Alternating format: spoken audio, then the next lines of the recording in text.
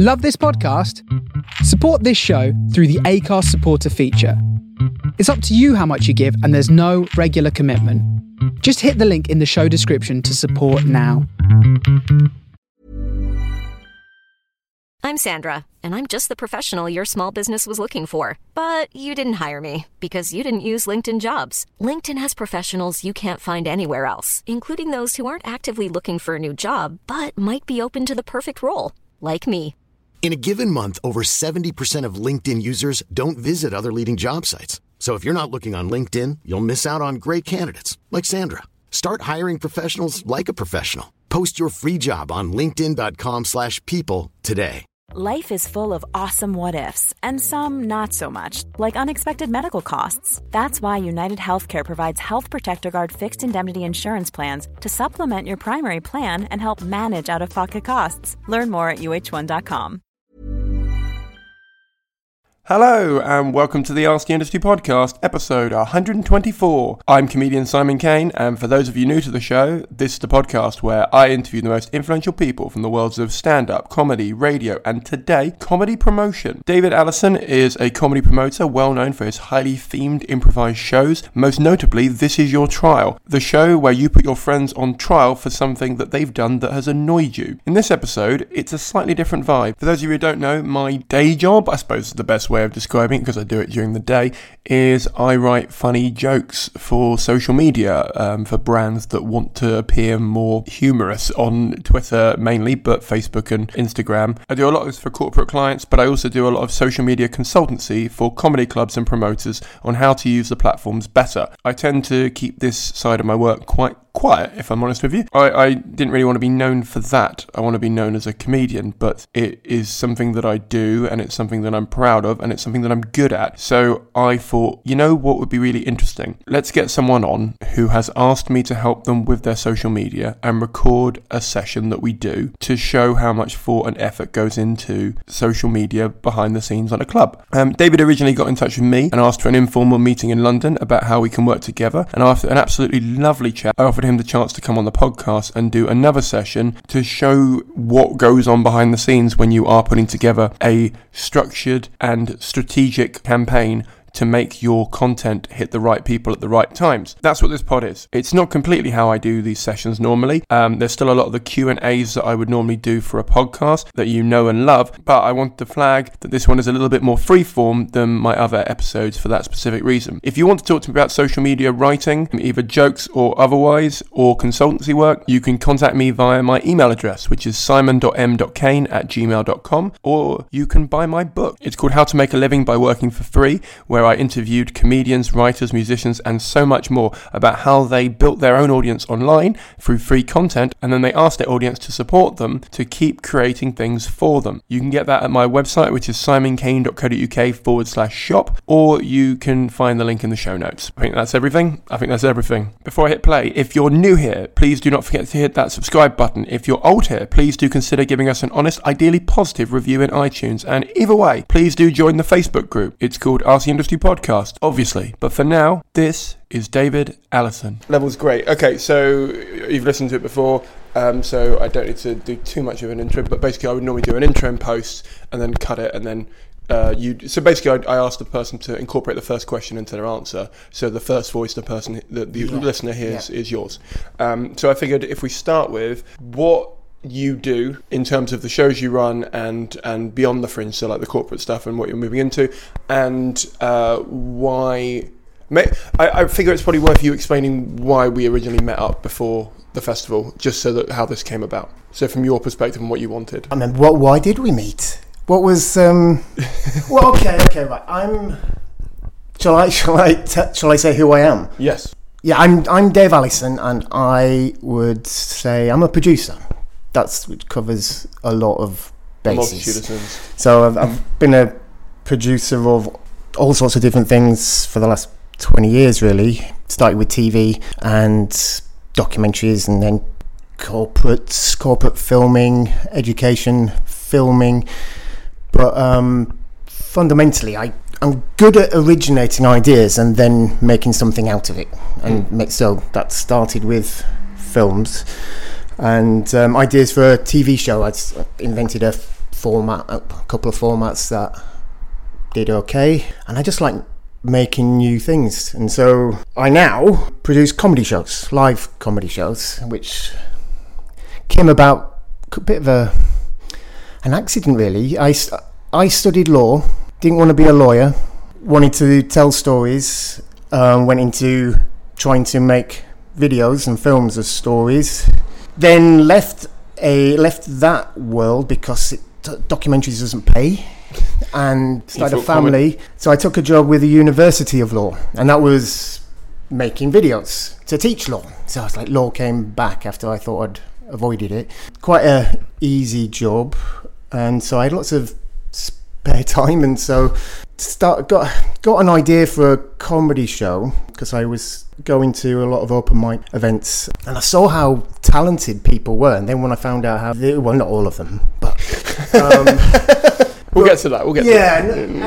But I was amazed of some of the talent that was on, and then I found out that they were doing it for free and weren't getting paid, and I really didn't know that world. And so my brain got, I wonder what I can think of to do with, what can we do that's different with that. And one day, it was my birthday. I used to always go out for like comedy nights on my birthday, and almost always I'm on stage. At some point I get pulled out, or I just have that sort of face, I think, and I'm not shy. And I loved it, being involved, and I wondered about a show for someone's birthday that I could organise and make them the centre of the show. So, specifically a private event. And so came up with this quiz type game, this panel game. So best friends would be competing with each other to see who was the best mate of the birthday boy or birthday girl, with comedians, open mic comedians either side, helping and making them funny. And then I write the rounds and games and that type of. Did one. It was great. It sort of worked, and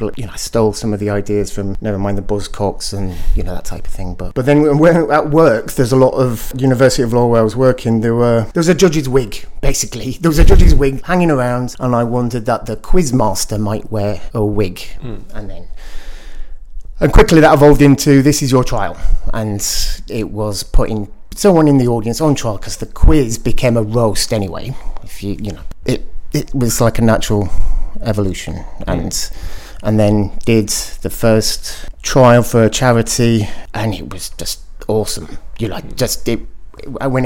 Seeing it in, because you can't really rehearse it, you can't practice it. Though I did prepare a lot of notes for the lawyers about the people who were going to be put on trial. That was the first version of it, and everyone loved it. The comedians really enjoyed it, and blah blah blah. And then eventually that became, it was a lot of work for me, and often the funniest bits were when the comedians were improvising and just making stuff up, and when they asked questions of the defendant or their friends, and I thought, this just be improvised if the comedians what to do. And I would prepare them with legalese. I dress them up in gowns and give them notepads and things like that, but it quickly became an improvised show, and I got better. The comedians were better. I guess when the comedians, I think it was Edinburgh 2013 when the bar was raised, and it's been like 300 or 400 shows since now. And so, what was the impetus of bringing it to Edinburgh then? Why here as opposed to just because I assume it was running as a regular thing at that point. Well, it wasn't regular. It was only doing them for private events. So I didn't have a public show until after the first Edinburgh, and the idea was to sell the shows for private events, for birthdays and. That was it. The very first show I did in Edinburgh was for Hearts FC, the football club. Okay. So that was at the football club. 200 Hearts fans, and it was when they were broke. They were bankrupt. So I approached them to see if they would do a show or take on a show, and they would get all the proceeds. So raise some money, raise some awareness of the show for me, and persuaded the manager to do it. And Gary Locke, he was very, very kind manager to put himself forward to be put on trial. So we had lots of ex-players coming to roast him. Got Janie Godley, Norman Lovett. Yeah, they were the comedians, and so that was kind of my launch into Fringe, which was quite a big splash in a for the first time. I didn't know anything, but I did a lot of research into, just thinking of ideas. How can I make it relevant locally? That was my main thing. So I also put on a show with some local talent. So I got in touch with someone through the football club, the Hearts fan club. He was a comedian and gave me some leads towards different things for the Hearts show. So I sort of gave him a show to help run for his mates, essentially. So that was like a nice pay it forward. There's just a lot of that. That was my first thing of Fringe, was just spreading myself everywhere. So it started kind of behind the scenes, private parties, functions, maybe on your corporate, but that sort of thing. Then moved into you coming up here and doing sort of one-offs locally to try and build a bit of a awareness, and then a sort of run of an Edinburgh, or like quite a short run, 5 shows. It's quite a short run of an Edinburgh Fringe where they're all individual shows. And I suppose, does that count as a stunt? I don't know whether that would have counted as a stunt according to the Edinburgh Festival, or whether they would have a stunt. Yeah, because they count sort of things where you. So like I think Daniel Sloss has like 2 listings in the program. He's the only one that has that, because I don't know how his agent does it, because you're only supposed to have 1, and it's sort of a stunt each year. And then there's like people that do things on the mile and stuff. So I don't know whether they counted that as whether that helped you promotionally, or whether that was. I mean, I probably called it that myself. Okay. This is different, and and I got in touch with Claire Smith, Scotsman, wrote something. I knew Copstick as well. I got to know her, so I got her involvement, and so she'd written about it. So I totally did it differently. So that was. I don't know what the norm was. I didn't know what was expected. I knew that it was a bit unorthodox anyway, and I like to experiment and try. Why not try this, do that, but I don't really do much in the way of reading the guidelines or what you're supposed to do. Totally. So did you sell out all 5 of those from Kickstarter or from the crowdfunding? Yes, kind of. Okay. Let's talk about that, because I think a lot of people would love to sell their show out before they even arrive, and a lot of people are doing crowdfunding, even to the point of Fringe Central now work with Kickstarter. I've got Kickstarter coming on this podcast during the festival because they want to get seen by more comedians. So what year was this? Let's put a date on it. 2013. So it wasn't really, not many people crowdfunding at that point. So you went online, made a crowdfunding, and basically said you can buy a show for £500. Yep. And also, to be fair, Kickstarter, I made it work. A key tip I would give about that is because I already knew I'd sold a show. No, not to Hearts. Hearts was a separate. That wasn't through the Kickstarter, actually. Okay, that wasn't through the Kickstarter.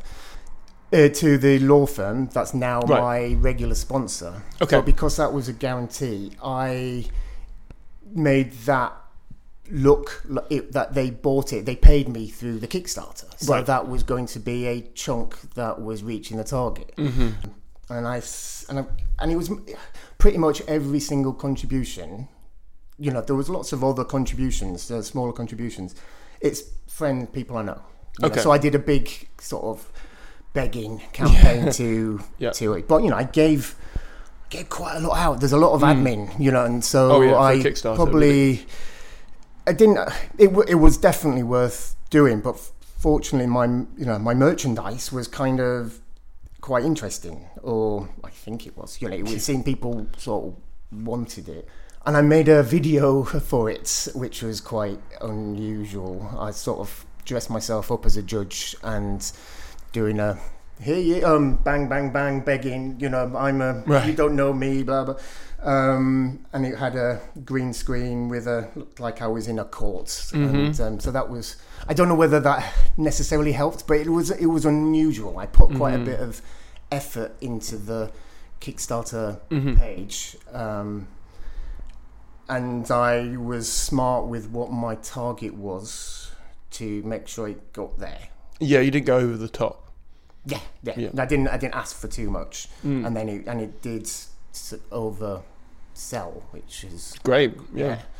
But selling the individual shows. I sold one of the shows to happen after Edinburgh. Okay.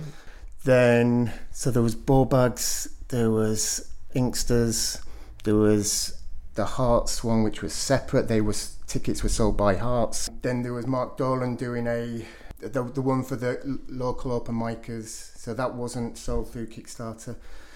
Yeah, there was another one, and I've totally forgotten who it was. Tony Law did. He did the Ballbags. I think that I've forgotten. It's okay. Yeah, it's 2013. Yeah. Yeah. Okay. So to put this in perspective, you've now come back from Edinburgh. You've done the one extra one that you were planning on doing. Mm-hmm. Where did you go from there? How did you continue to keep the night momentum going? What was the plan for it? In Edinburgh, I had... So Tim Fitzhyam did a show. Trevor Locke had already done one before. Yeah, so Barry Ferns, Tony Law. So I think it was when Tim had done one. I thought, well, he was the linchpin for being the judge. Was clearly made for him. So with him and Trevor, and then I was introduced to Tom Tuck. My aim was to make it's an improv show. Mm-hmm. It's just pure improv. Totally, yeah. Need to try and sell it to the general public based on that. And so we what was the first venue? It wasn't the Grand Union. It was the Grand Union, and I knew I could sell it to lawyers first of all, because they'd quite a few of them I knew through work had been before, and the Grand Union was right in the heart of Law Town. So then we got that going there and started doing that monthly, and it was it's a beautiful sort of looking room as well, very unusual. Mm-hmm. Wasn't a comedy venue. Mm-hmm. Do you think that helps, like, to set the scene a bit more? Or? Yeah. I think that's a priority now, for it to look and feel more than just a comedy night. Because there's quite a bit of effort in some ways to try and justify the tickets. It's like the ticket prices, and then the quality of talent, because I'm keeping the performers for the whole hour or more. So yes, that made a big difference. Quite soon after, went to the Hornsey Town Hall, which was spectacular looking.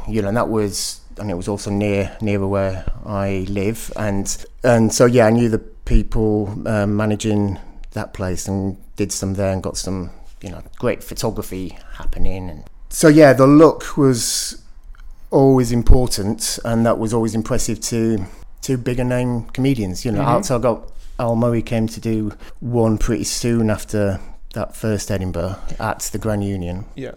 So my question there would be, it might be both, so I got you on that, but it feels like the theming of the show, so a bit like ostentatious, when you hear improv show, if it's just an improv show, there's loads of those. Yeah. And so it's a bit, I don't want to say generic, because that's putting down a lot of people, and I don't mean it like that, but it needs something more to it that means people can look forward to it, and means people can understand it. Yeah, and have a reason to book. Like, not just, we're going to an improv show. Like, with a comedy show, you might go, we're just going to a comedy show. But I think with improv, because it's so unplanned and so in the moment, and you need to have the chops to do that, I think there needs to be, maybe not needs to be, but it helps to have something.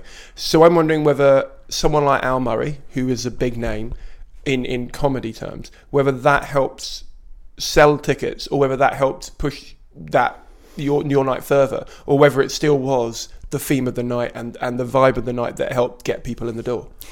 He's not known for improv. Do you know what I'm saying? Well, I say that was a real coup to have him do a show really early on, and it was because we have a mutual friend who in fact, he was the very first guy who was the judge for me, who he's not a comedian anymore, but he's friends with Al, and I'd mentioned it to him. I've been doing this show. That's it's great fun, and Al had told him how that sounds great. You know, can I have a go? You know, Al kind of literally asked how he could have a go, and so I never really thought about him before then, and so I got in touch with Al and said, would you fancy having a go? And not even thought with, can he do it?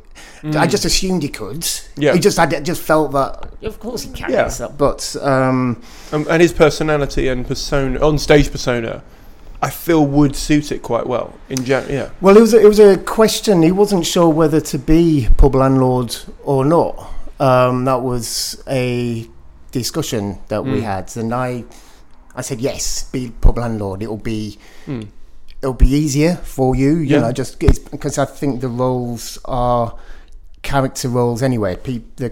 Acts come and do it, and they adopt and they create what type of lawyer that they're going to be. So I think that was a useful direction. I think, you know, if there was like a ongoing thing for Al doing it, he might become a different type of lawyer, maybe. I don't know. But yeah, it just wore it like a glove.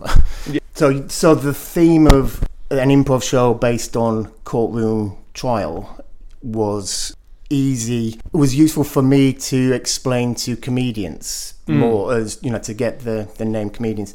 Audiences, I found, don't know comedians. You know, they really don't. There's comedy audiences who do know comedians, obviously, but the majority of people looking for a funny night out, it's not the names. And, you know, I've had an embarrassment of riches with famous people in my mind, and doing my show, and then I'm going around talking to people trying to, you know, come to this, such and such is in it, and they don't know. But it is actually the concept that is the easier sell, and they get that straight away. You know, put your mates on trial. You know, that'll be amazing. And they come up with all, you know, they tell you what. They're like, I hate him because of this, or I hate her they get them started straight away. So it's not the names that has ever sold the shows, really, but it's the quality of the performer who can do it. You know, they have to.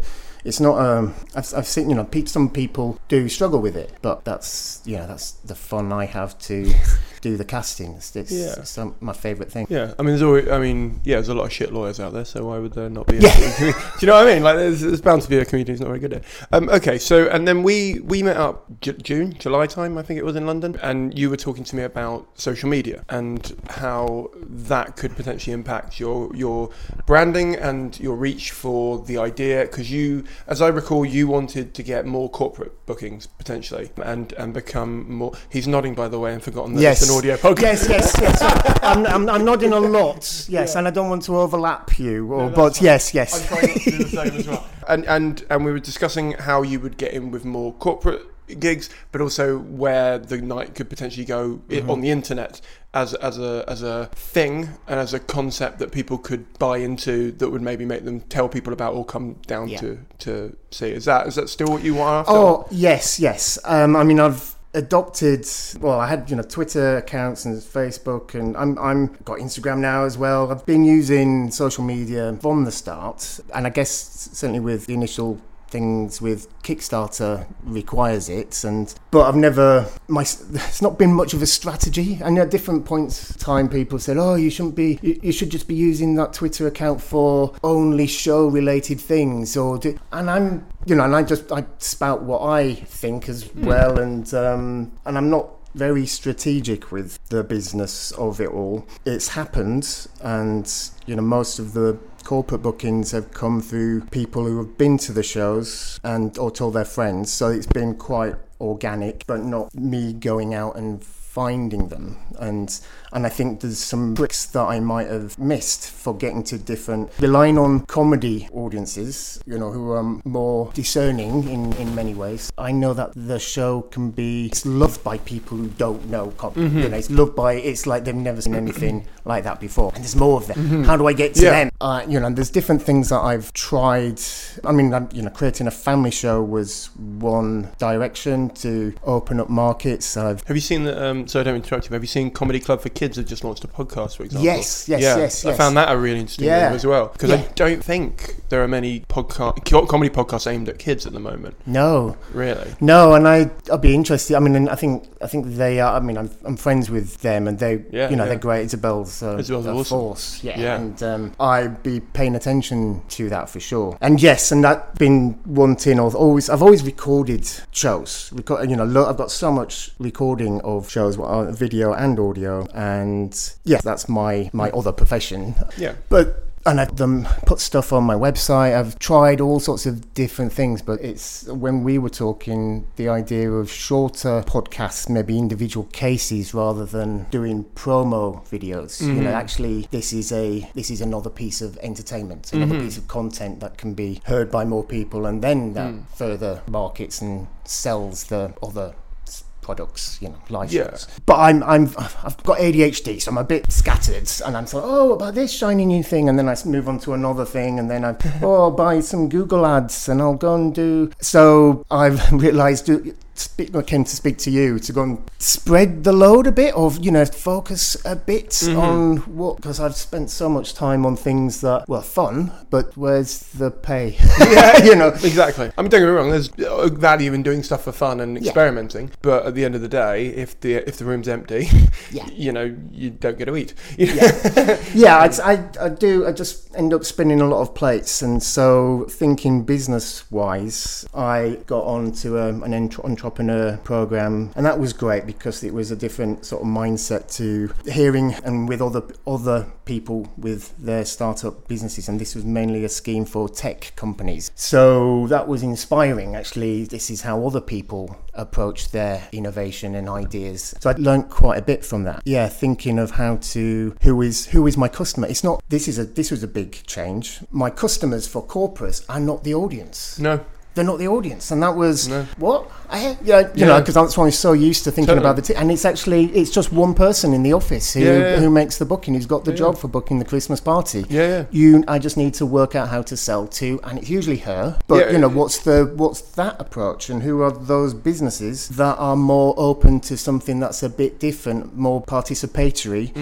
And I did quite a few other corporate type event jobs. I always end up volunteering or get involved with shows and seeing how other people do it, and so I was producing the African comedy show up in Golders Green for a bit, which was a real eye-opener for entirely different audience. There's no booze sold at all. It was in a church, and it really made me think of the angles and how. So that wasn't anything to do with corporates, but it was about sponsorship. Sponsorship, So I know I'm quite good at keeping other revenue streams in mind and thinking that can get sponsorship as well, and how it can provide entertainment for an event that something else is happening. How supplementary it can be as a service to things. So completely. I mean, when we spoke last, I remember. I don't know if you would have heard it because it's only been out 2 days, so I wouldn't blame you, especially as these last 2 days. I figured I'd put it out now because everyone's travelling up, and that meant they might have some time to listen to it on the train. But I've just put out an episode with Jacob from HD Management, and he was talking about. So when we were talking, we were saying to get those mainly the HR person who does the booking for the Christmas party mainly in the room. How do you get them in the room and convince them and also maybe even just get on their radar, because they might have sorted out their Christmas party. A lot of them sorted out now, August, September time. So they might just be thinking about it for next year. And he said that for his showcase shows for his act, so I think he's got about 8 now. Okay. He puts all 8 on, and they all do sort of 10 to 12 minutes, and he only puts 20 tickets on sales to the public in a room that holds about 80, and then he invites 60 industry people, and maybe 30 will turn up. Which industry? Whatever he's trying to push. So if he's trying to push TV, he'll invite 60 TV people. If he's trying to push radio, he'll push whatever it is. Okay. In this instance, always some. Yeah, with a target in mind, and it's so that they're not the only ones in the room, because obviously a lot of them will know each other, and so you kind of don't want them all sitting next to each other. Yeah. But also, you want the front row to be actually people who like comedy and want to discover new comedy. And so he was telling on the pod, he was saying, I put out tickets and I make sure that the back rows are, they're reserved, so like they're for the industry. So the laughs are at the front, people at the back can sit and judge and with their notepads if they want and whatever they're doing. And I think it's the same kind of thing. And it reminded me of what we were talking about, where I think, same thing, you'll need people in the room that actually want to watch the show, because you definitely don't want it to just be a room of HR people. Sure. But I need them to be involved. Exactly. So which is quite a, it's a different proposition because of the, I don't know, getting a bunch of different HR people together in a room. I think the best thing for me, I'm thinking about this. Yeah, because my show is improvised and it requires audience participation, and also from experience, when it's sprung upon an audience and they don't know it's going to happen or how it's going to happen, it can, it doesn't work, and it's more of a challenge than it needs to be. So showcasing it as a live experience is, I can't see how to make that work for the corporate market, trying to get I've got recordings, so in a way, I know that being there when it's live, but people they can see it. They can see, I imagine when, accounts department's sitting over there and that's where marketing will be, and, they hate each other, and, they already fill in the gaps. So once they get the premise, and once they can see how it works and how it's funny, I think recreating it, I don't know, I would try anything to get more HR people. I think this is the other thing. I've been doing so many of these other monthly shows with the hope that people will turn up to think about. We just do them anyway because they're fun, but as an advert, and get the right people to go back to their office. And I always talk to people and say, we do this for work events, while they're there. But I think my strategy really is to go directly to those people and have conversations. Well, too, I was actually thinking about as well is having, because I intermittently work in offices to write jokes for people essentially, and often the social media team find a meme or find a video and send it around the office. Right. They'll sort of, this is a little clip. Hey everyone, 2 minutes off your work.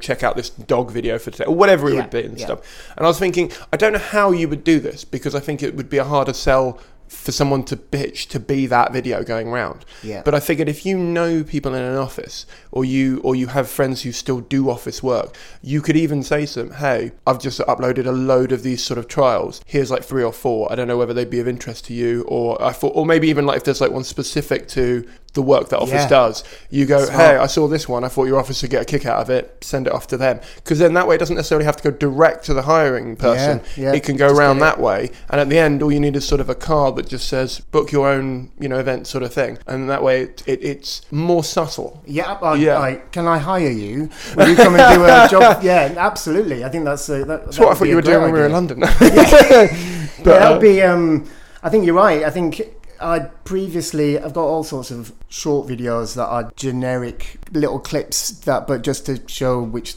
acts are doing it and that type of thing. But because that's specifically for corporates, you obviously wouldn't do that for an Edinburgh show. They don't need to. Well, but I think it's getting the weather with hashtagging, and the biscuit trial, and and if that's if that's topical or something, there's a Trump trial that I've got recorded. There's a Brexit trial. There's a patriarchy trial. There's themes like that which I'm sure could hit a rich seam of attention. So totally. I think that is a good way of using the office dynamic, social media, and and how it shares, how you get the thing shared.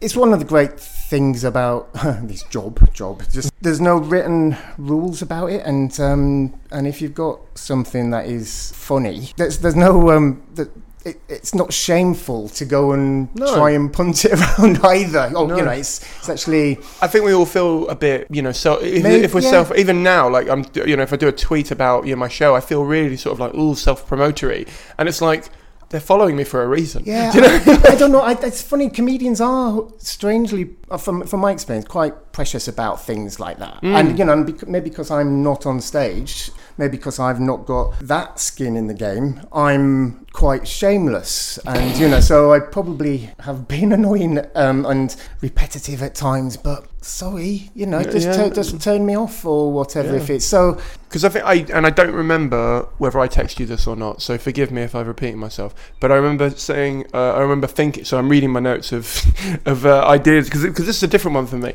Normally I write a load of questions and I'm doing a ton of sort of background of how you got into the bit, all that sort of stuff, whereas this one's more general as a chat about social media and about how it can impact a themed thing like this, because there's a lot of that out there. There's a lot of there's the pun run, or there's they they regularly tweet sort of puns, or they retweet Beck Hill, I think Beck's amazing. She's the best. I mean, her creativity with ideas to hook her followers into a game or a thing. God. I've been watching it as a run up to Edinburgh, and every day I'm like, oh God, you've thought of another one. This is it drives me insane, because the amount of times I follow Beck Hill on Twitter, I'll put a link to her in the thing, but every time I watch her I'm just like, you must have spent, I mean, I don't know whether it just organically comes to her or whether she just knows how she does it, because she's just so creative on there. I think when you get started with doing, trying something different, get a response, and she's got such a following now anyway that expects it. It's obviously part of her show is using multimedia anyway, and music and flip charts and pictures, and so it's perfect for using social media for adding content smart ways, and I think I've had a few little successes that have come by surprise. You try different things, asking a question to see if you can get a response to something, and it might not be directly to do with the show, and that's we did a show in for the Leicester Comedy Festival, first time going there, and it was going to be a trial. It was going to be the same sort of thing, but I studied in Leicester, so I had some sort of awareness of the town, but it was at that particular time, just before the festival, they'd found the bones of King Richard's in a car park. So that I jumped on that and made the show the trial of the King Richard III trial, putting the whole of the city of Leicester on trial to see whether they deserved to inter the bones, and that worked really well, and then it gave me a hook. I got the mayor to go, I got the archaeologist who found them, and then I also got some responses from the House of York, or fans of the House of York, that were offended by things I was saying, making fun of it, which was, so I was doing a number of tweets and Facebook posts, and got some quite angry messages back, and tried to apologize, but just explain it's a comedy show, but that's great, totally. Tapping into something that's obvious. I mean, it's something topical, that's local, something that's where you can. I'm fortunate with this show that it's often possible to do that, to have a theme and a repeat thing with your thing that can be quite easily incorporated is keeping it local, and is aiming for something local, whereas, for example, the pun run might be harder. I mean, maybe you could pun the name of the city, or, for example, there's I'm trying to think of other ones in London now, my brain's gone blank, but there's a lot of those, there's the Distraction Club, or there's or we've covered what's the name? Oh God! See, now I feel like I need to remember them. So we've done Ostentatious. We've done there's shoot from the hip. There's Showstoppers. There's all sorts of ones that are harder to make local. Yes. And I mean, they can sort of maybe do something about it. But I think with yours, you could do the trial of, like you said, the King. That you could. The thing I was going to suggest, or the thing that I was thinking about, was on Twitter. There's a lot of arguments that happen where it's like, should this person be hung for the thing that they not hung, but like social media hung for the thing that they've been accused of, even without due process at the moment. Like there's rumours of this person doing this, and I was thinking, maybe not all of them, obviously, but there are some of those that you could easily do. Hey, we're going to do a poll. What do you actually think? Yes, no, and then reply if you've got more information, and have just a kind of back and forth. Or you could even do like a video with you and two comedians before a show on the day of the thing, where it's like, oh, we've got these. 69% say this, 39% say this. We're going to quickly do a 1-minute argument between these two and see what they think. Absolutely. I mean, I remember Mark Steele's tour, when I was thinking about taking trial on tour, going to towns like he has, and like we did with Leicester, but there's always a local issue. You know, what's one local issue? You just need to find the more sort of mundane and regional and local it is, the better. But it's controversial whether that car park should be turned into a Tesco's or a sports centre, or that's a boring one. But, you know, there might be, you know, whether it's a scone or a scone, or whether it's a, you know, what the local food and habits are. But I was in Harrogate recently, and I'd bumped into Eleanor Conway, and so I went to see her show in Harrogate, and she's not from there, and my dad lives there, and it was really interesting. She's great. She's so hardworking, and where she, you know, and I was, you know, to bump into her, and it was really nice. And I actually saw her doing her job out of town, if you see what I mean.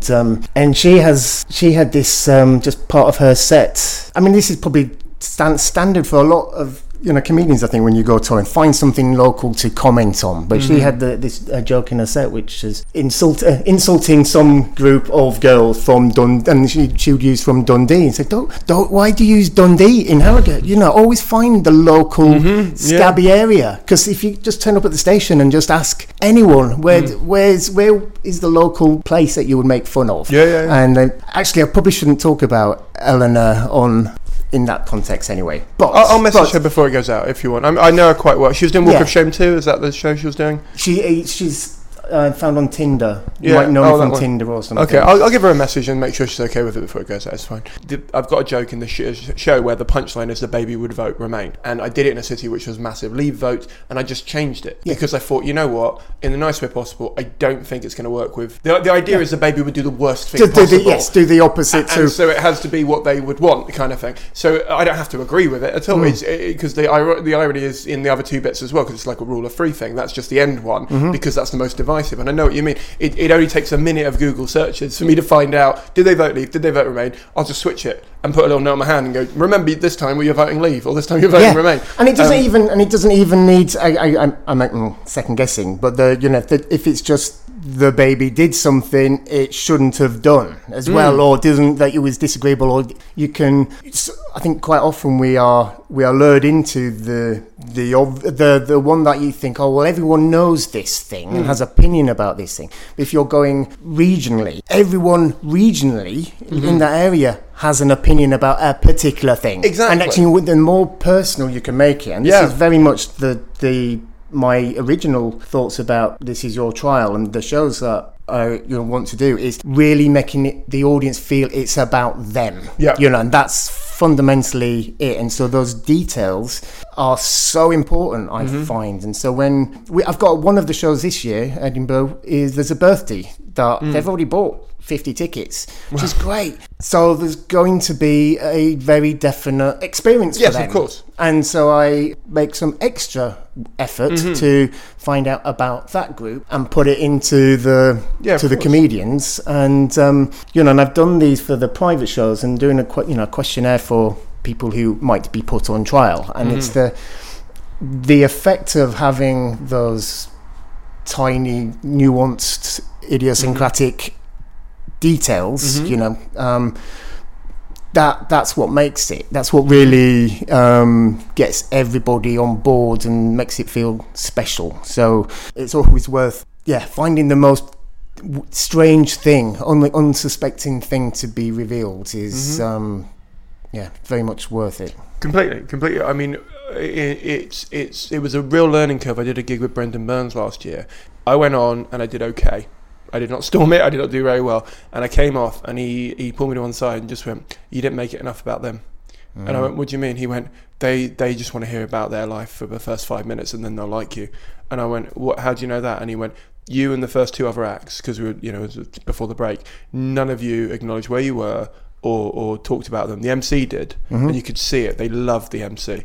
And he went on, and I think it was the Fat Duck in the Penguin comedy. It's the one in Birmingham.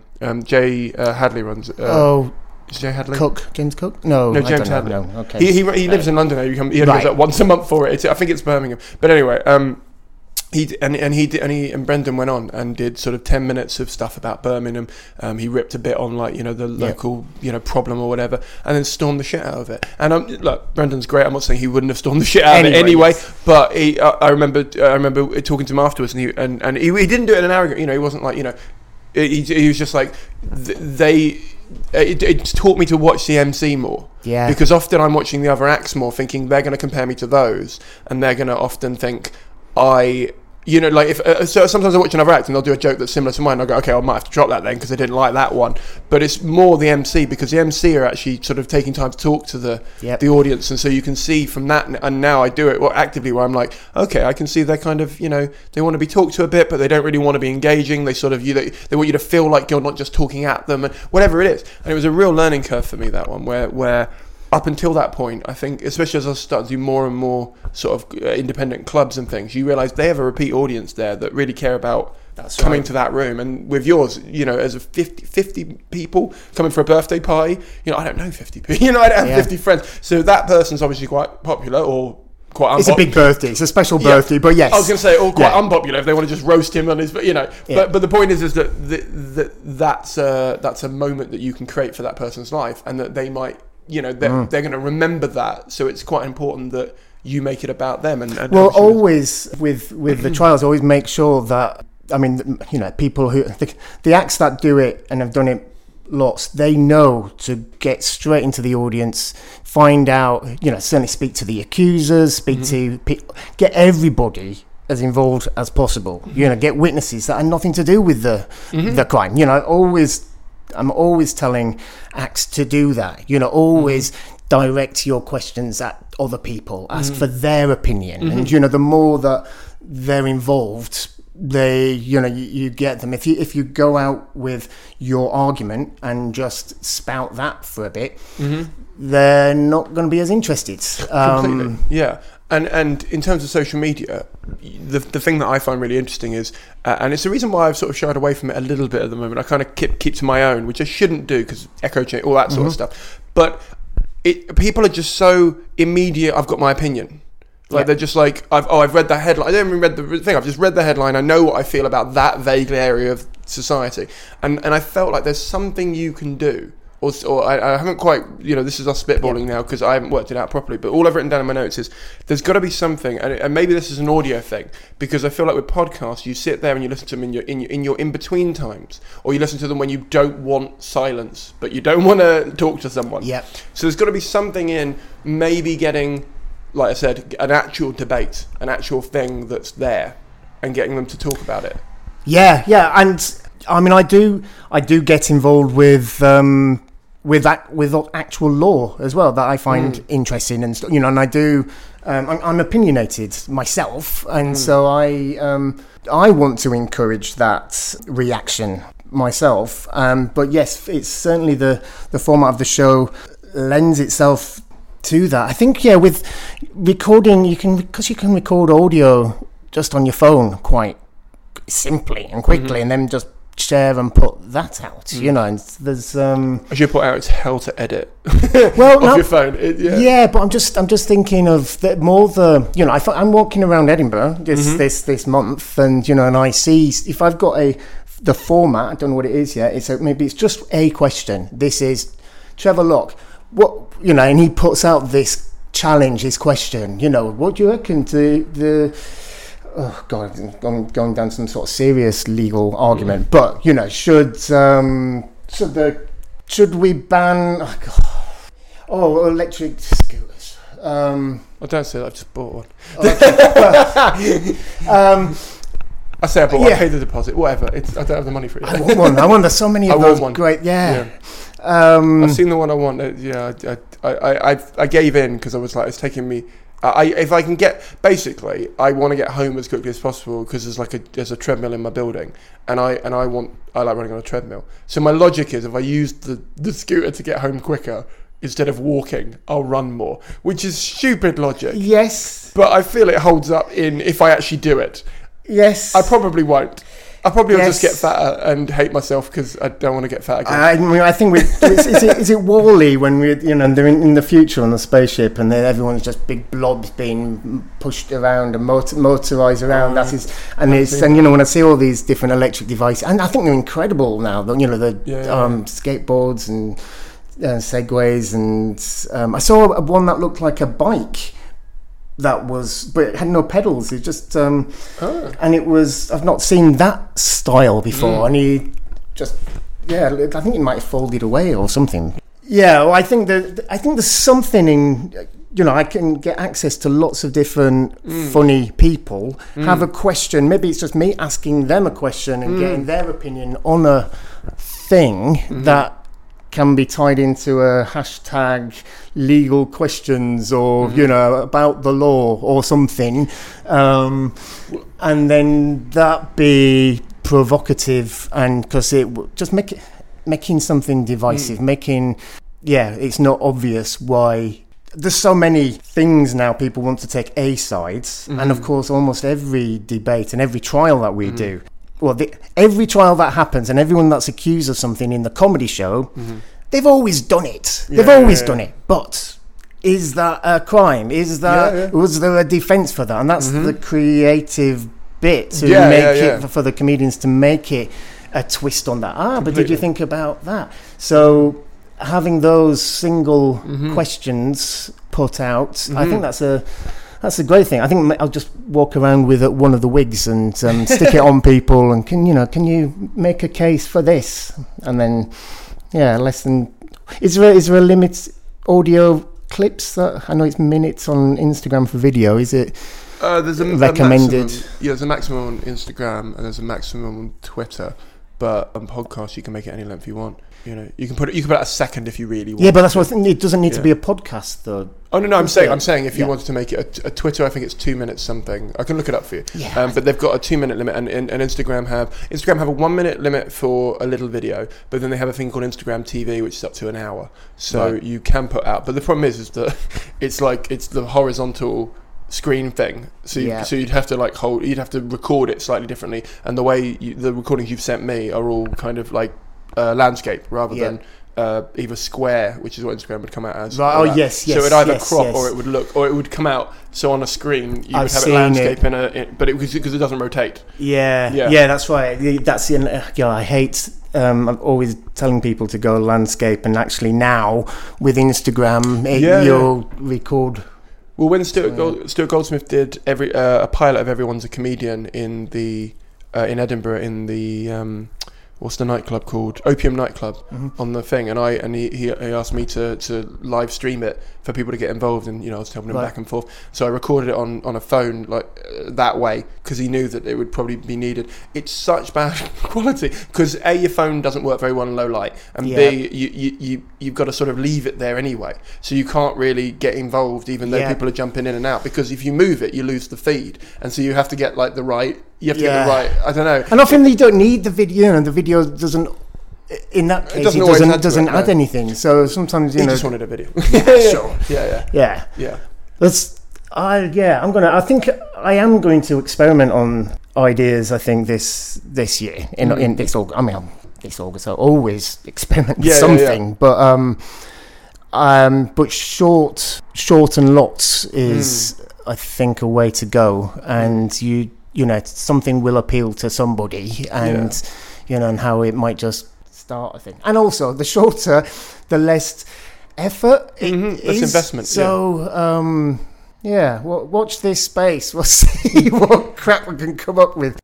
This is so much fun to edit. I'm really enjoying hearing back David's thoughts on what social media does and doesn't work for his nights in terms of promotion online, and what he's tried and what he's failed at, as well as his thoughts on crowdfunding. It was really exciting, given I've got Kickstarter coming on the podcast in a few weeks' time to talk about crowdfunding for comedians for their project. Go to the Facebook group and throw me your questions for them now, because I'll be doing that shortly. So I'd really appreciate any exciting questions you've got for Kickstarter. While you write your questions, why not listen to this podcast episode's advert? Here it comes.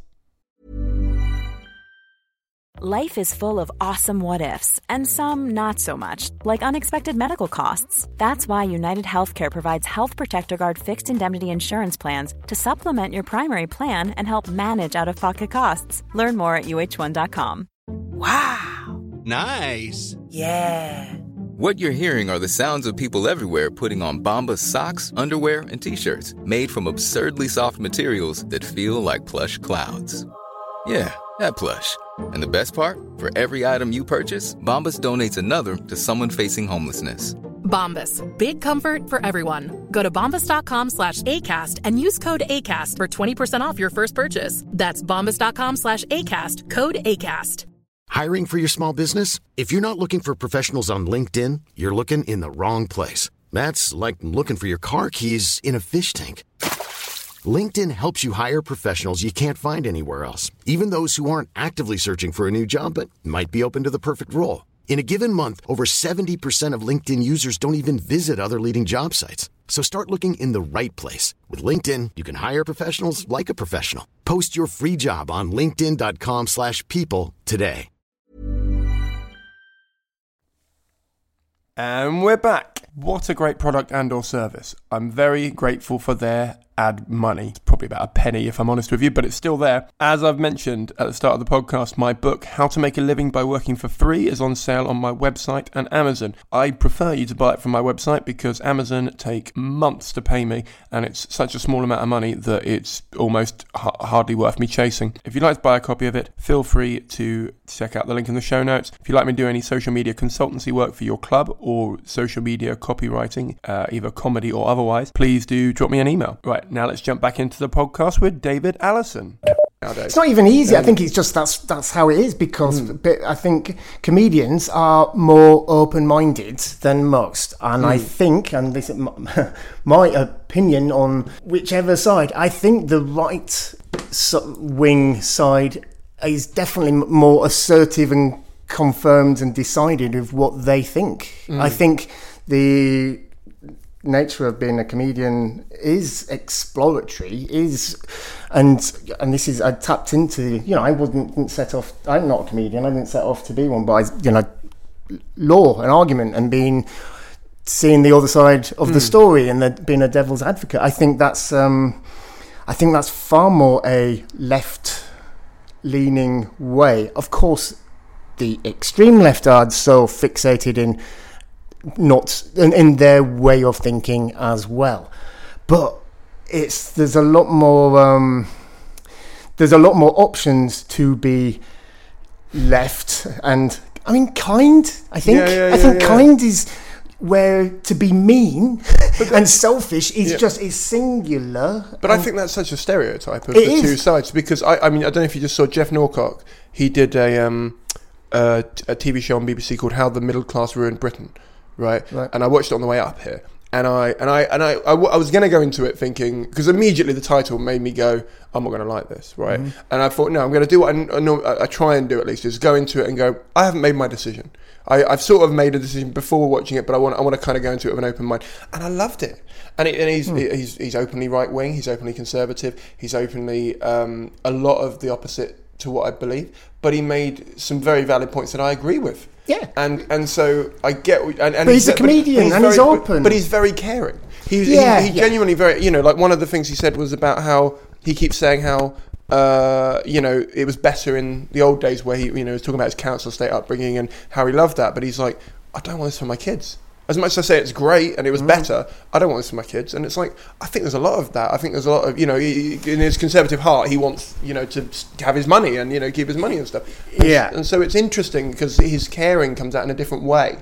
Comedians are more vocal and opinionated than anyone else anyway. And actually, for better or for worse. So for, left or right or whatever, they are not. The majority of people don't give a shit about anything. Classes or whatever what he might be talking about, I think, is they don't have an opinion. They don't. It's very localized and it's about themselves. That's the more default way of thinking is conservative and look after your own, look after your family. To think about beyond your own and your family and everybody. Just it's impossible to actually equate them or have a same standard or level of this how far left and how far right. It's it's not measurable because it's just more specific, I think, on the right about very exact things, and I think it's like left and right side of the brain, isn't it? When the more feeling side of the brain and the more rational side of the brain, they're different way around, isn't it? As well, I think the left side is actually the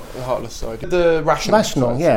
Heartless. Well, that brings me on nicely into talking to you about, because you said that some people say, you should only post about the gigs on there, and personally, whenever I'm talking to someone about their social media, I don't think that's a good idea either. I think you should your personality, and you should be part of that feed, because ultimately although they're buying into the show, they're also buying into a brand of you. And I mean, I was doing some stuff with I was talking to Lee Moore from Tales of Whatever. He runs a storytelling spoken word night, that sort of thing in the Midlands, and he was saying, how can we, what kind of stuff can we do that lets our personality out and stuff. And I said to him, I'm often on trains. I'm often on my own on trains. I've got a running joke with my followers where I take a photo of me on my own on a train and I go, I'm the most attractive person on this train. And it's a silly joke. It's probably no one's laughing at this point because I've done it a million times, but it gets loads of responses from people because they're like, oh, he's done it again. Like, he's on a train on his own. And I know, I've tagged the place I'm going, so it's kind of a bit of an advert and stuff. And they're looking into how they can, because they're constantly moving that show around the festivals and things, and they're going to, take photos of where am I now. That was another thing. I saw Phil Nicol doing that recently on Twitter. He was taking photos of somewhere where he was and going, guess where I am.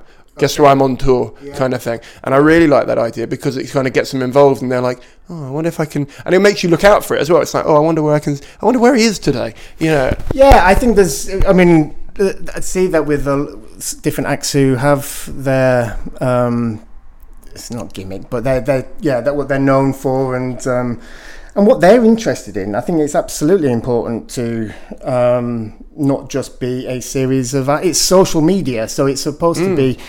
The original intent of it is for interaction, the ability to interact. Whether how other people use it or use social media, whether they're looking for entertainment or looking for information about whatever you're doing, you can't second guess. You don't need to try and... You're not doing it for them as well. I think you use it for your own fun. I mean, I'm not the one that people are buying tickets for, and they're buying for my shows. But I actually am I'm always there, and I'm always part of the conversation, and so I am going to not hide myself behind my social media.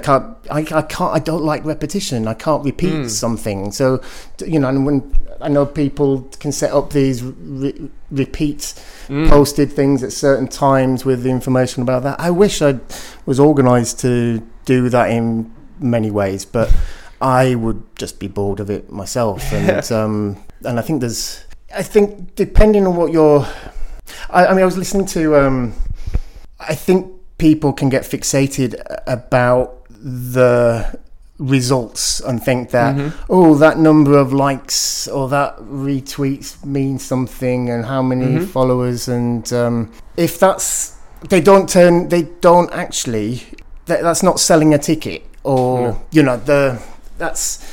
can get lots of response just by being a dick, having some, think of the Katie Hopkins and all of, you can get responses if you want to deal with them, or use it as a playground just to try things, practice things, and that's what I do. And I do sometimes get confused because I've got a number of accounts, and then I'll retweet that from the other one instead, because I think this one, I do have a This Is Your Trial Twitter account, and I do try to use that more specifically for the show, and my This Is Your Laugh Twitter account is my umbrella one, and that's me. And then and I've got I've got a specific comedy auction one as well, so I am being more deliberate. But it's admin, isn't it? Yeah. That's the problem. I mean, another thing I was thinking about when I was writing notes for your thing is you've obviously got the comedian there for longer than the actual show time. They have to turn up a bit early, prep them a little bit, like, oh, this one's a birthday party or whatever it would be. And my thought was, if you were to record, let's say, 10 sound bites from the comedians, just like sort of to camera, you know, come to the next trial, and then like the date of it or whatever it would be. You could put them out over certain periods of time that allow people to sort of see what's happening, where it's going, who's involved, because you obviously have one of the things we were talking about is how you're looking at basically sticking to your regulars, because you know now who can do it well, maybe getting the odd person in new, but you know how it works. And so obviously as a product, in a weird way, you kind of, a bit like how there are maybe 20 or 30 comedians who do the panel show circuit, you know, they're going to keep getting better, and so it's going to become harder for new people to break in, because ultimately they're going to get the practice in. So if you're going to stick to the a regular group of, let's say, 5 people that you rotate, there's an opportunity to bring their personality out into social media as well, and their you know, even in like 10-15 second clips of, you know, my gavel's ready, what are you bringing to it, or you know, I mean, there's done some things like that before, and it's often maybe not found the one that particularly works. I mean, it's difficult with, maybe because even then there's still a lot of different things that acts are doing anyway. But I guess because there's not a lot of consistency, despite appearances, or there's not a lot of consistency with any of the activities that I've ever been organising and doing. You know, there's been little patches of, there's a run here of so many monthly shows on this, so then this is going to happen, then people drop out as well, and I've committed things to, you know, to different people, and then I might have made more than enough effort to try and promote it with, I mean, just as an example, and Tim doesn't mind this, but you know, he was in the poster one year. The poster for Fringe wasn't there, but he was there all year, and that was, you know, unfortunately he had to pull out last minute. So I've learnt, I mean, it was a great picture of him, and it still told the show, but making too elaborate a campaign and then it doesn't work. You know, there's only so many hours in a day, and you know what to do. But I've done things before and after shows with acts, you know, just getting photos sometimes. But you know, there's always packing up. There's always, you know, there's always actually, when a show's finished, no, I don't want to do anything more as well. And so, no, I understand what you say, but I feel like I've tried so many different things, and some have worked okay. Well, why don't we, so like as a sort of rounding up thing, why don't we talk about things that you've tried that you think have, in your definition, failed? So we can kind of break down why they didn't work, maybe what went wrong, or maybe how they might work for other nights but just didn't work for yours. In marketing or just general production, or just... I was talking social media and marketing. Social media. I think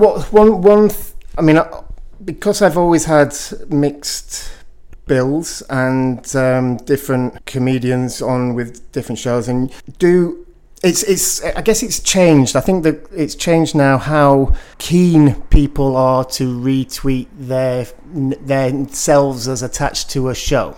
I think that was a good thing for a while, certainly for me, and it's you know, and I think that there comes a point when, I think it's just come a point generally that people are looking after their own image and their own brand. They can't be attached to, and you know, and some comedians have told me that they've how they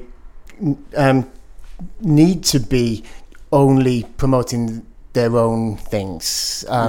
So that's something that has changed I've noticed, and so that definitely is a strategy that I've never relied on it, but I don't expect much from that, and because the comedian's name doesn't sell the show sells. No, it's more. It's you know, it's all about trying to get your message out wider, and so by tagging, associating somebody else, that you know, you get into their audience and get into their followers, and so but if the more that different acts are involved with lots of different things, it can dilute their own projects, and I think I think acts are sharing themselves less in ways, or and often you'll find some acts have already decided they don't want their image tagged, or they're two things, and so there's obviously that becomes a tipping point for how many times can I'm getting bored of all these things that I'm attached to. Completely. The thing that I was going to ask you about was whether things like Google ads work, whether Facebook ads worked, whether there was a particular platform you feel because sometimes, so for me, I find Twitter gets me more engagement than any other platform, but I find ticket sales come from Facebook. So that's a really interesting one for me. I think that's partly because my Facebook is my Facebook. I don't have a page anymore. So people who add me on there, or people who find me on there in the end and sort of I accept the ad of, are people who've seen me repeatedly,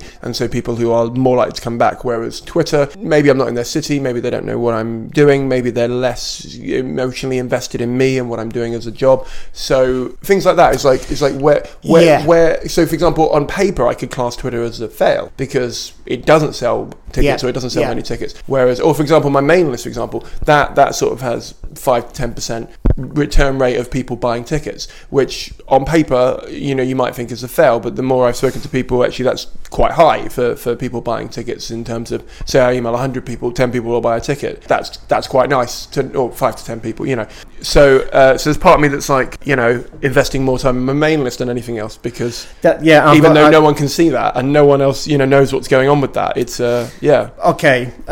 My biggest failure, just as a general thing, is not creating a mailing list.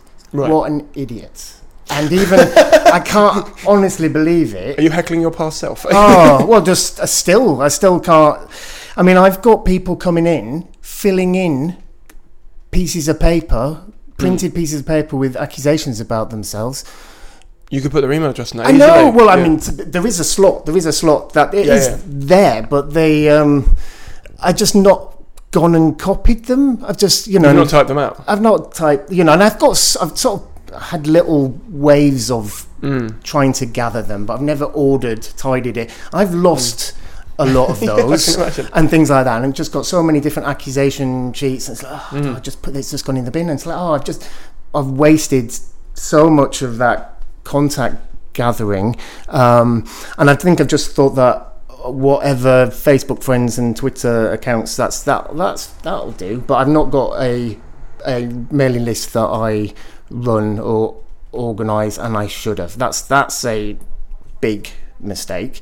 Yeah, with Facebook, I think I've tried, and I don't think I've really cracked how to do the ads well on that. And when I've done Google ads, and that was quite expensive in the end, and I think I didn't spend enough time looking into how to get the best of it. I did get lots of phone calls, and it was generally people. I did an ad that was for Christmas, comedians for Christmas. It's trials for Christmas parties.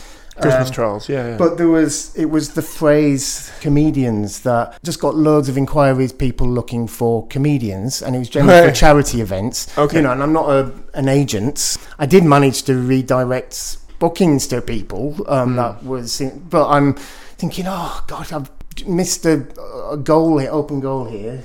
I would go back to Google Ads. I think if you get some experience or not someone to help you with the SEO and all of that, something specific. So that's something I would definitely go back to. Some of the ticket sites, I found Skiddle was surprised that delivered audiences that I'd never. I've only used them like once, but they suddenly brought people I never knew. I'm not quite sure how that worked. I need to look at them again. Design My Night, they have been good, and they at times hoop for the family show. But those, sometimes you sort of want more from the ticket sites. You want them to share, but they sell all different services and. Design My Night, try that. They have like, you know, sort of their city pages, and I quite like that. And they have their, you know, they have lists, you know, like coming up this weekend and whatever. I know Skiddle do that a little bit, which is maybe how that happened. So for me, whenever I'm on the coast or whenever I'm like sort of traveling around southern to London, that usually is the place that gets people in. Whereas in the Midlands, I find Eventbrite's quite popular. So I think it's just whatever app they've been, you know, people want to be targeting. Yeah, I guess there's so much still to learn though, isn't there? I think just when you think, I think I'm getting it, I still feel like I know nothing. Oh, no, sorry, yeah. What I spent a lot on Facebook ads for a period and didn't really know what I was doing. And I bought an ad in Viz magazine some years ago, which was cool to have, and they persuaded me because they, you know, had a deal on. But I don't think that was worth it. I don't know what that was for. Do you think the reason why you're not doing a mailing list is because mailing list has a lot, like at the start anyway, has an initial learning curve that's harder than Facebook ads? Because Facebook ads, in my, you know, I do them all the time, where you sort of fill out what you're after, essentially. You're like age range, gender, whatever it is, and then they just go out. Whereas with a mailing list, I had to learn how their back end works, how a form would look on my website, how to filter it down so I can email, you know, certain people in different cities. And now I know how to do it. It's piss easy, and it makes my life a lot happier. But is that what's I am not great at attention to detail at all, and I am impatient, get bored, or it needs to be immediate. And so yes, it's more, I'm just identifying my failings. But I think delegating is probably a strategy, and what often we independent producers, creators do is we cannot help but try and do everything. And you know, often we don't have the choice because it's our thing. But I think I've had my best periods of success is actually when letting go and letting, you know, having other people in the team and on board. And I think it's something that I think you can find those people. There's some very keen students looking for work experience. Found that there's a website which I've been using and looking at called Magnet. That's good for that. This is what one of the entrepreneurial scheme showed me. People on that were getting interns through this site, and so that's a tip that I've not fully taken on board, but I see it. I think the challenges are, I think so many, you know, performers are multimedia as well now, and, you know, or have always been, and, you know, do a bit of filming, bit of recording, and I think it's great. They can be, you know, super productive with that. But the ones that really take advantage are the ones that form groups and collaborations, and, you know, like the weirdos. And certainly I've been doing quite a bit of stuff with different acts with Ebden Management. You know, they're very doing podcasts and things together, and videos and sketches, and I think that's great for the sanity of anyone in the business. It's not you by yourself. So much of the time it is on stage, but finding those other specialists as well. It's something I'm trying to do more of, is collaborate more with people, and I'm looking at starting a podcast network to try and like share audiences and stuff, because, you know, I mean, I'm with Acast, the network, and they are great for what they do, but in terms of sharing audiences, they don't really do as much cross promotion as I'd like. So, you know, I'm trying to set something up where, you know, if you're at the same sort of ish level, or you're in the same area at least, because, you know, there's some podcasts that are still growing but they're in the same area. I want to see if we can kind of work together and see if that'll work. And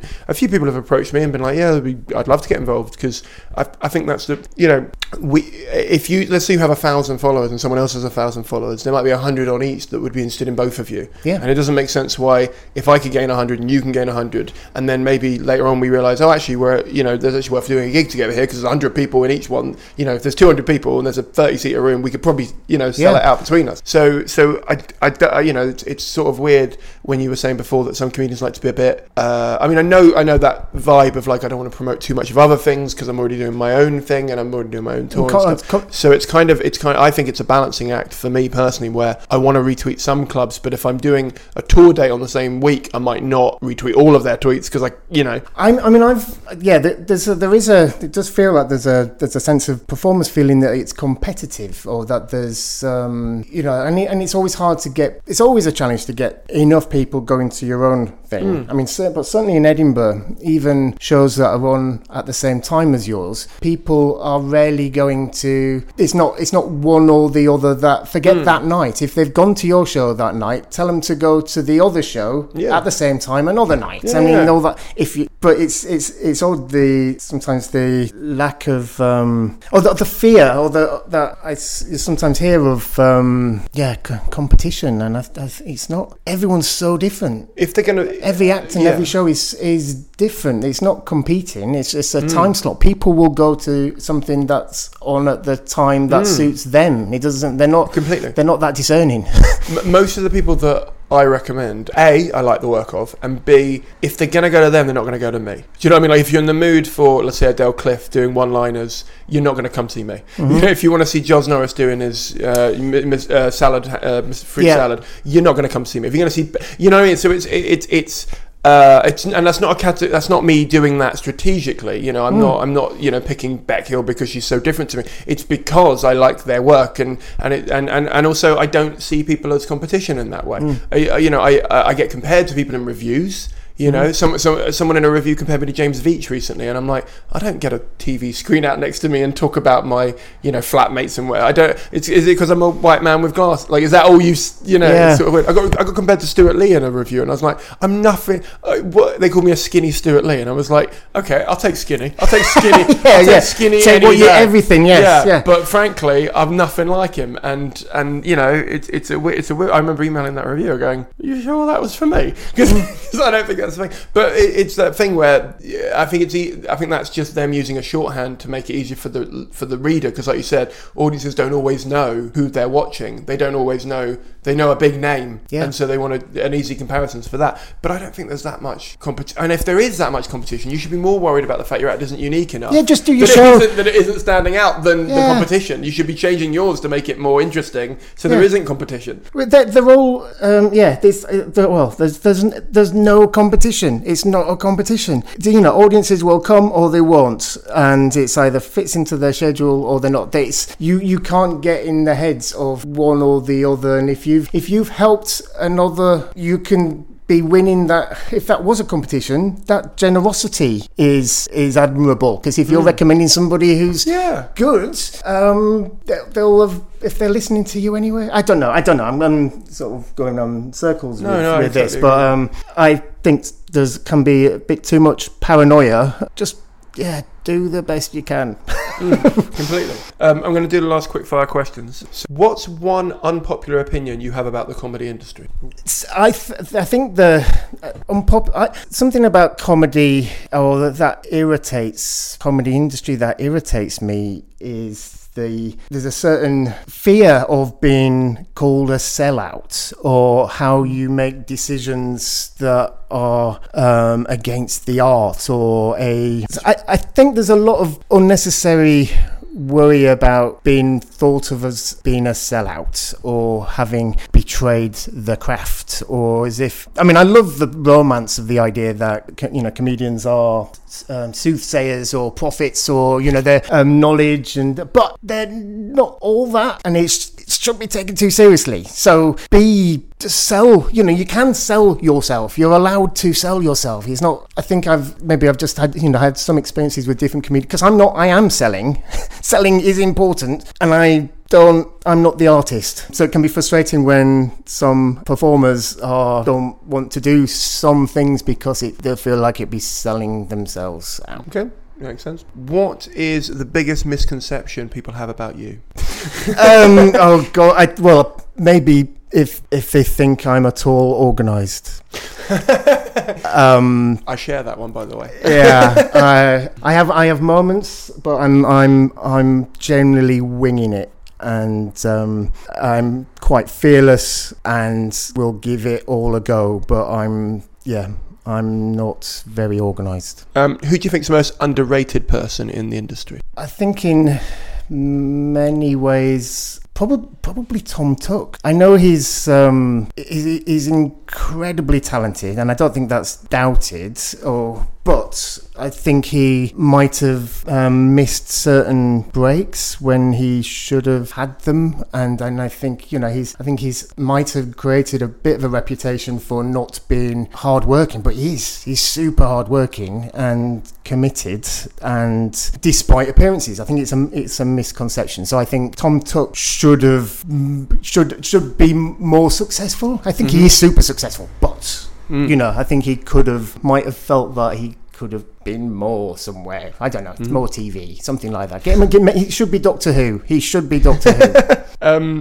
If you had an extra hour in the day, how would you spend it? Oh God, I should actually do nothing. I should meditate, in fact. I should meditate. I know I should do something like yoga or meditation, just take a breather. I know this would be really healthy for me. And if I had it, there'd be that extra hour, there'd be no excuse. I should just do that. I think I would just continue doing just a bit more of the same messy stuff that I fill in all the other hours with. Fair. If you could, normally I'd ask, if you could go back to just before your first gig and give yourself one bit of advice, what would you do? What would you say? For you, I suppose that'd be different. So maybe if you could go back and give yourself one bit of advice before you ran the first trial, what would you say to yourself? I wouldn't say anything to myself, because I think you just stand there, make yourself weird. Yeah, I'd just say, just enjoy this. Because you're gonna do more of them. I think I probably believe that then anyway. But I don't think I will start a mailing list. Do the mailing list. Pay attention to gathering the names. That's it. Mailing list. That's it. Okay. I was going to say what's one thing you wish you were better at, but I think you're going to say mailing list, aren't you? Well, that's not a skill in itself. In one thing. I mean, that's just I think I would like to been better at my own confidence of performing. I'm not a performer. I'm not very eloquent or focused, and it's part of my condition. But I think just to public speaking, I mean, that's a general thing I wish, and maybe that's why I love working with comedians and people who are excellent at it. Hoping some of it might rub off one day, but yeah, that's a thing through my life. I'm pretty good in social situations, but soon as I've ever been on stage or put in front of an audience to present something, I just freeze unless I'm hypnotized. I was hypnotized at Fringe a couple of years ago and did a show a whole hour on stage hypnotized. Wow. And that was amazing. So I'd like that feeling. Yeah, being hypnotized. That's what I'd like to have the skill to be able to be constantly hypnotized. To perform. Shows. Yeah. Last question then. If you could give one bit of advice to a couple of thousand comedians who'll hear this, who maybe want to start a themed show in some capacity, maybe not an improv show, but a themed show, what would you say to them? And it can be either or, the best bit of advice you've been given, or just a bit of advice that you've learned sort of through. Do something on what you know. Don't try and think you've thought of something that no one else has thought of, and because somebody else will have thought of it, because it's what they know. So always focus on what you know. Hopefully you know something that's a bit different to most people, and that's what makes it, that's how you can own it, and that's how you can be confident about it. So, clearly for me, law was something that I knew more than most. But having worked in TV and developing ideas and stuff, people come to you and say, oh, I've got this idea for a thing that they don't know anything about that thing, and it's like do what you know. I think that's the same for writing jokes though as well, isn't it? It's a starting point. Yeah, but I think when it comes to theming a night, it's, I run a kink-friendly comedy night in London, and that has led to a lot of people finding out that I'm quite kinky, but I feel like it comes out in my show anyway, so it's not really, but it's what I know, and it's what I do. Whereas, and I'm starting a dog-friendly comedy night, and I think most people know I fucking love a dog. Yeah. So, it's whereas, if I tried other things, I think it's slightly harder to sell You know what I mean? Like, because you've got to sell it ultimately. And if you're not, it's why a lot of PRs say, I have to come and see the show, and if I don't like the show, I can't really work with you, even if I think you're a nice person and you're funny. It's just, what am I going to do? You know, they're going to see past it immediately. Yeah, I mean, Jess Fostekew doing hoovering, and she loves food. Yeah, she's awesome. I'll do one about Sabutio. I'll do one about yo-yoing. These are things that I know I am into and do, or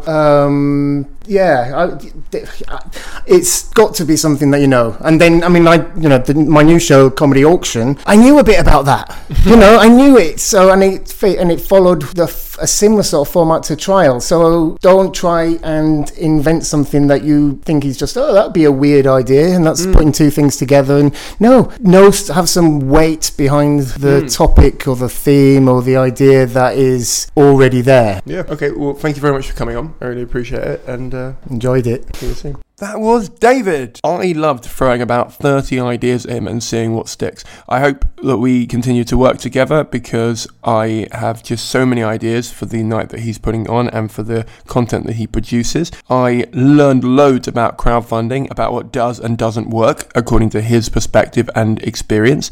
As I mentioned, Kickstarter are coming on the podcast, so if you have any questions for them, I've put a link in the show notes, but your best bet is to search for the Ask the Industry Podcast group on Facebook and chuck me your questions there. I think he's done so much in a short space of time. I loved how targeted he's been about the future of This Is Your Trial, and how he continues to promote the shows to corporate clients while balancing it with tour shows at festivals like the Edinburgh Fringe and beyond. You should go and totally check out that show if it's in a city near you. I know he's putting a lot on in London. I'm actually doing one in a few weeks' time. I think I'll find out the date and put it in the show notes so you can have a look at that. I'm very excited to try that out. If you have an office Christmas party coming up and you're looking for something a little bit different, I'd also recommend dropping him an email. I'll put a link to his email address in the show notes as well. If you've enjoyed this, I'd highly recommend 2 episodes that are very similar. The one with David Mulholland, the founder and Big Cheese at the Soho Comedy Club, and Barry Ferns and Sarah Pierce, the 2 of the founders of Angel Comedy, about how they crowdfunded the last bit of money they needed to launch one of the most exciting comedy clubs in London for a long time. So I would check both those episodes out. The Ask the Industry podcast has been a Fruit That Got in Gravity's Way production for the internet. All elements were created by me, comedian Simon Kane. Thank you very much for listening. Thank you very much for subscribing. And thank you very much for rating and donating if you do. I'll see you all in about 14 days' time. Bye.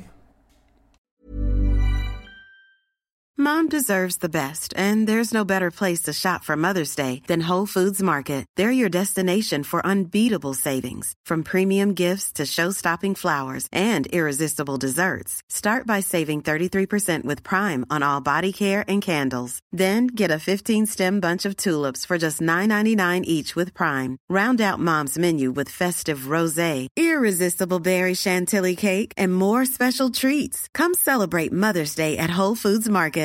Even when we're on a budget, we still deserve nice things. Quince is a place to scoop up stunning high-end goods for 50 to 80% less than similar brands. They have buttery soft cashmere sweaters starting at $50, luxurious Italian leather bags, and so much more. Plus, Quince only works with factories that use safe, ethical, and responsible manufacturing. Get the high-end goods you'll love without the high price tag with Quince. Go to quince.com/style for free shipping and 365-day returns.